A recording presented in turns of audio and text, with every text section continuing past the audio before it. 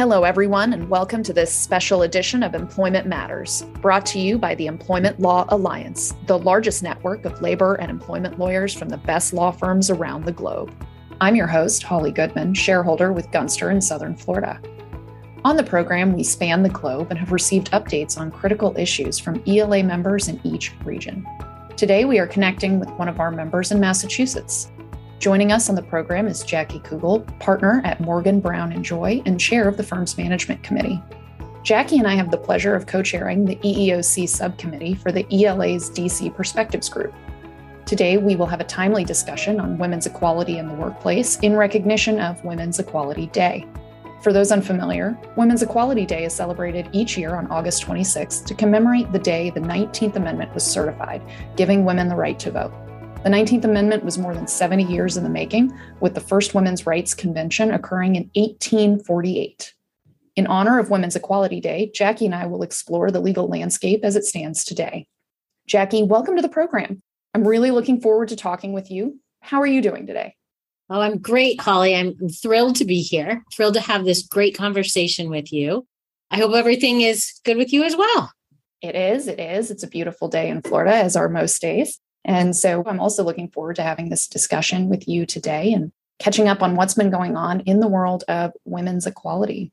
I'd like to start our discussion with a little bit of the elephant in the room, and that is with your insights on the U.S. Supreme Court's decision in Dobbs versus Jackson Women's Health Organization on gender equity in the workforce. How does the U.S. Supreme Court's decision in Dobbs impact gender equity in the workplace, and how are employers responding in your experience?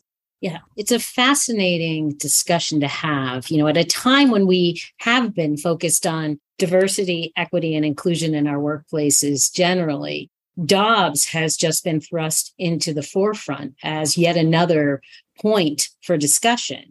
There are a number of websites out there collecting information about how Dobbs may well impact our workplace and things that are occurring already. One to take a look at is Don't Ban Equality, that a number of employers have signed on to their mission statement about ensuring that there's an attempt at maintaining gender equity in our workplaces with a discussion of Dobbs. And the website cites to some studies that find that women who don't have access to abortion are actually 3 times more likely to leave the workforce, that they are likely to experience an increase in poverty, a decrease in employment that will last for years. And ultimately, the studies discuss the fact that the access to reproductive health care, including abortion, is a true workforce and economic issue. Now, couple that with approximately 24 states now that have banned or severely limited access to abortion, and you really do see a cause for employers to think hard about how they are going to think about Dobbs, the impact of Dobbs, and thinking about the everyday in their workplaces.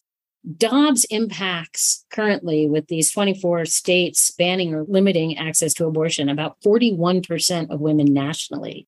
And just as a point to really move into how employers are responding, the average travel time or average travel distance for an abortion today is approximately 279 miles, as opposed to the average prior to all that we've been seeing with the restricting of abortion to 35 miles. So we're up from approximately 35 miles as the average travel distance to 279 miles. And as we watch the impact, that may increase even more. So among the various corporate responses, we are really seeing companies turn to this concern about maintaining particularly women in their workplace. And how do they do that with some of these challenges? There's actually a great article today in Bloomberg Law outlining a variety of different things that business is doing to really address this issue for women in their workplace. One of the things that article talks about is that these travel benefits should really be part of an employer's health plan. And they use the example of Walmart to just give some examples of how Walmart, for example, which I'll note as we understand, a Southern company, is nevertheless addressing issues that are forthcoming from Dobbs. One is expanding travel benefits so that employees and their family members can access covered services that are not otherwise available to them within 100 miles. The other is to add to their self-insured healthcare plans the ability to cover abortion in certain instances. Now, I am absolutely not an ERISA attorney, but every article I'm reading is talking about how one of the ways that may exist that get around some of these state laws is to put these benefits inside a self-insured health plan, because that then makes ERISA the governing statute. So that's just, again, one of the various ways that corporations are looking at this issue. Now, that said, I would say this is not something that any corporation should sort of do in a vacuum and without consulting both their benefits lawyers and their tax lawyers, because there could be some significant tax consequences as well, depending upon how you set this up. Then, in addition to all of that, get ready to see how states like Texas and Oklahoma in particular plan to respond. And right now, we don't know.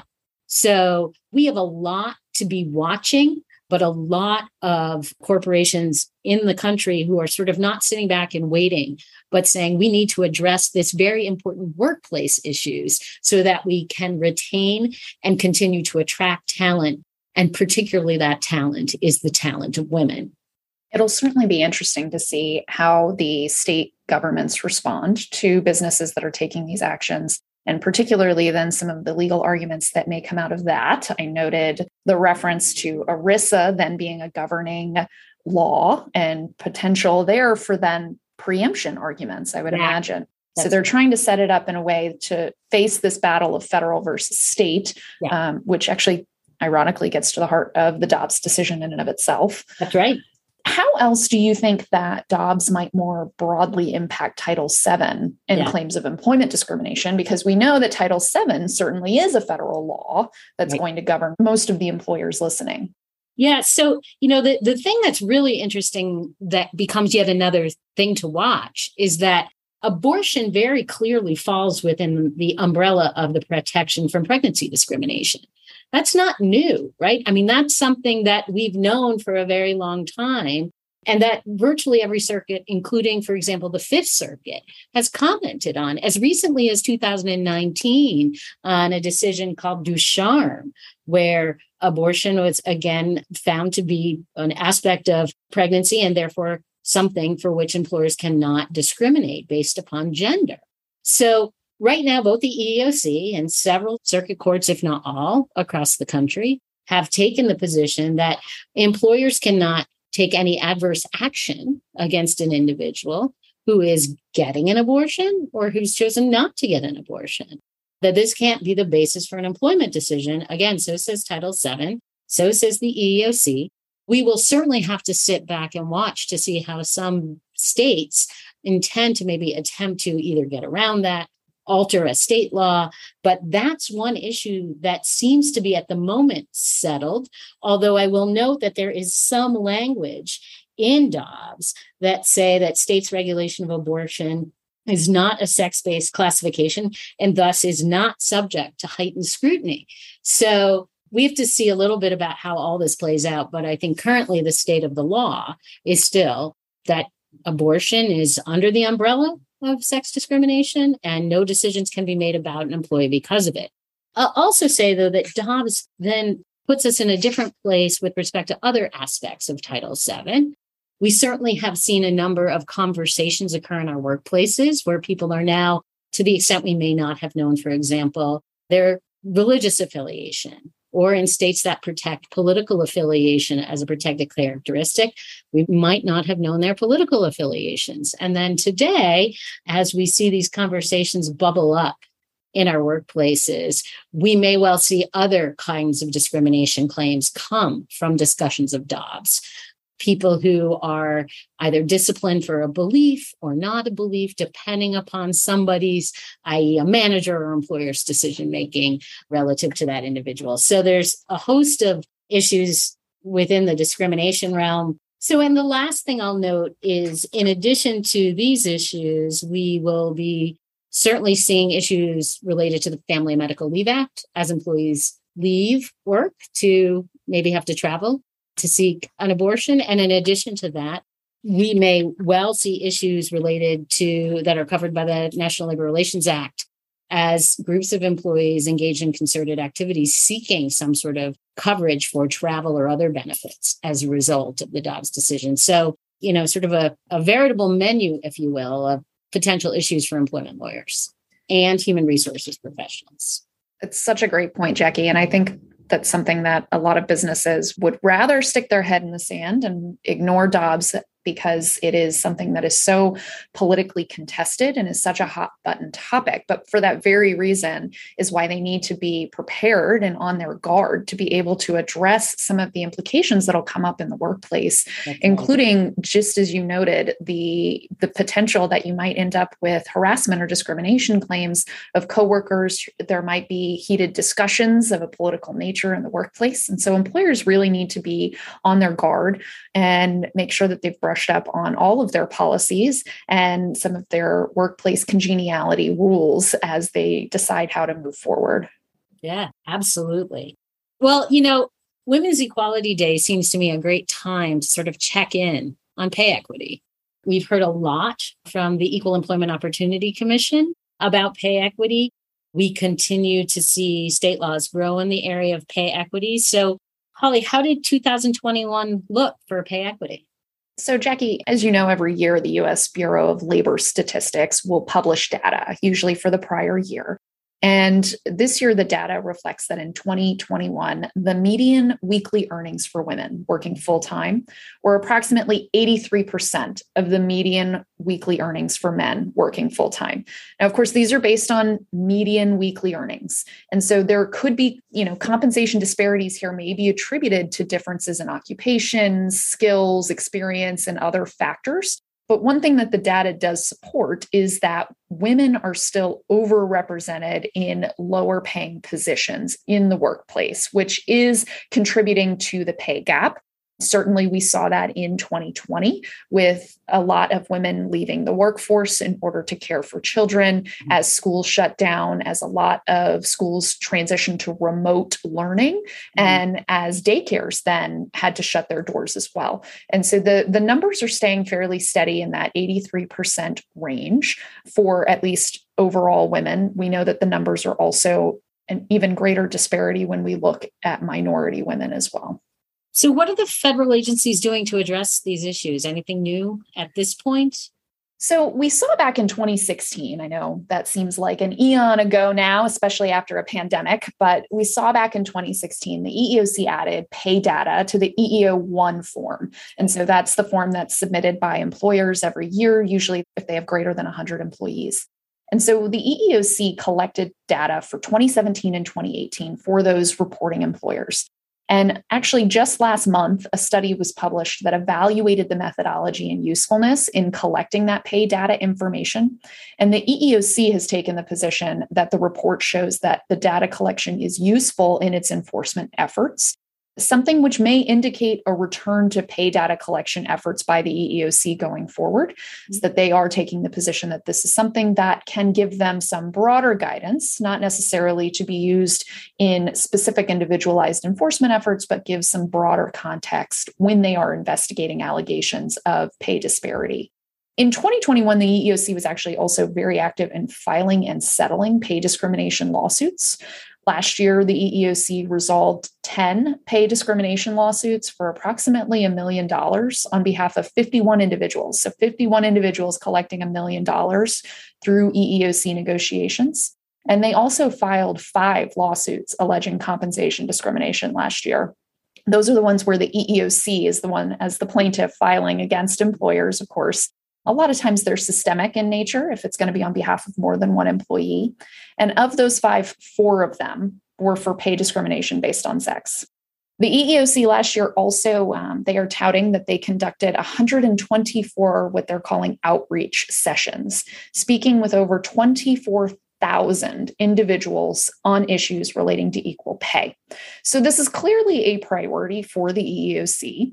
We're also seeing the Department of Labor and the Office of Federal Contract Compliance Programs put emphasis on pay equity. So earlier this year, the OFCCP, because that's a lot easier to say than the full name, issued directives indicating that the agency will be requesting self-audits from government contractors more frequently.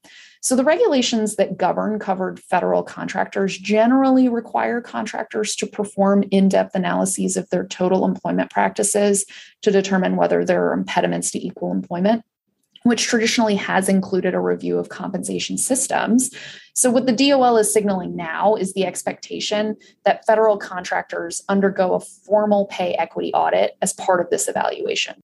So when the OFCCP originally issued this directive, there were concerns that were raised by federal contractors about the impact of the requirement on privilege, right? Because most businesses that conduct these types of pay equity audits do it through counsel.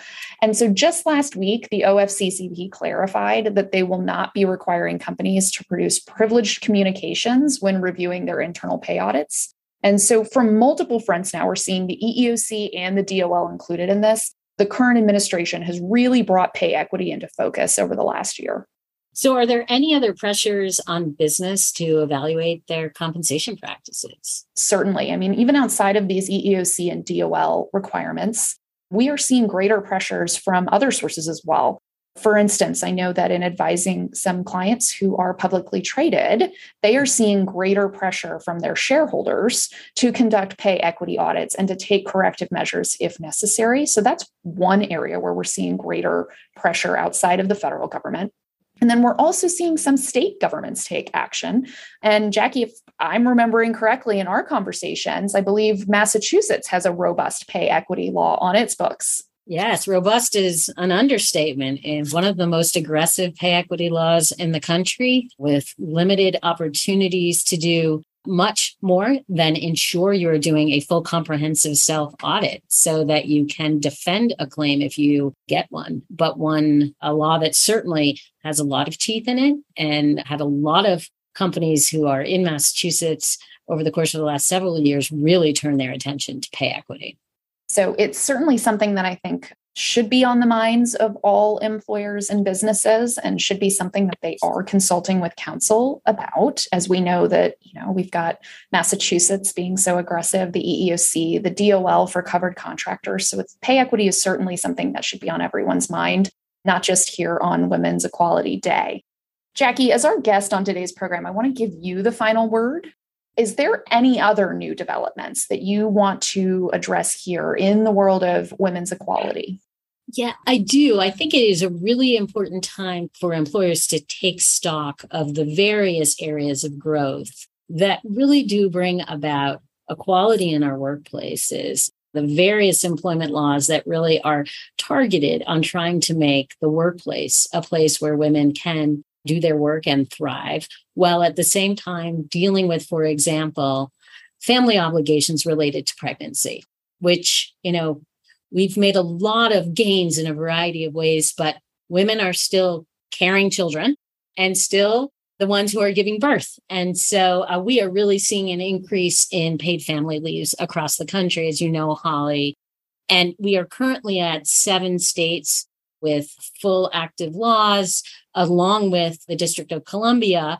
But in addition to those 7, over the course of the last several months, year or so, we have seen Colorado pass a paid family leave law that is going to go into effect on January 2024, which is, among other reasons for a paid leave, 12 weeks of leave related to, among other, again, pregnancy, childbirth, and that there is an additional 4-week protection if the need for leave is related to childbirth or pregnancy-related conditions. So we see Oregon coming up right behind it. Actually, I have my years reversed. Oregon is January 23, that payroll deductions begin to support that paid leave law, with the leave starting similarly 12 weeks in September of 2023.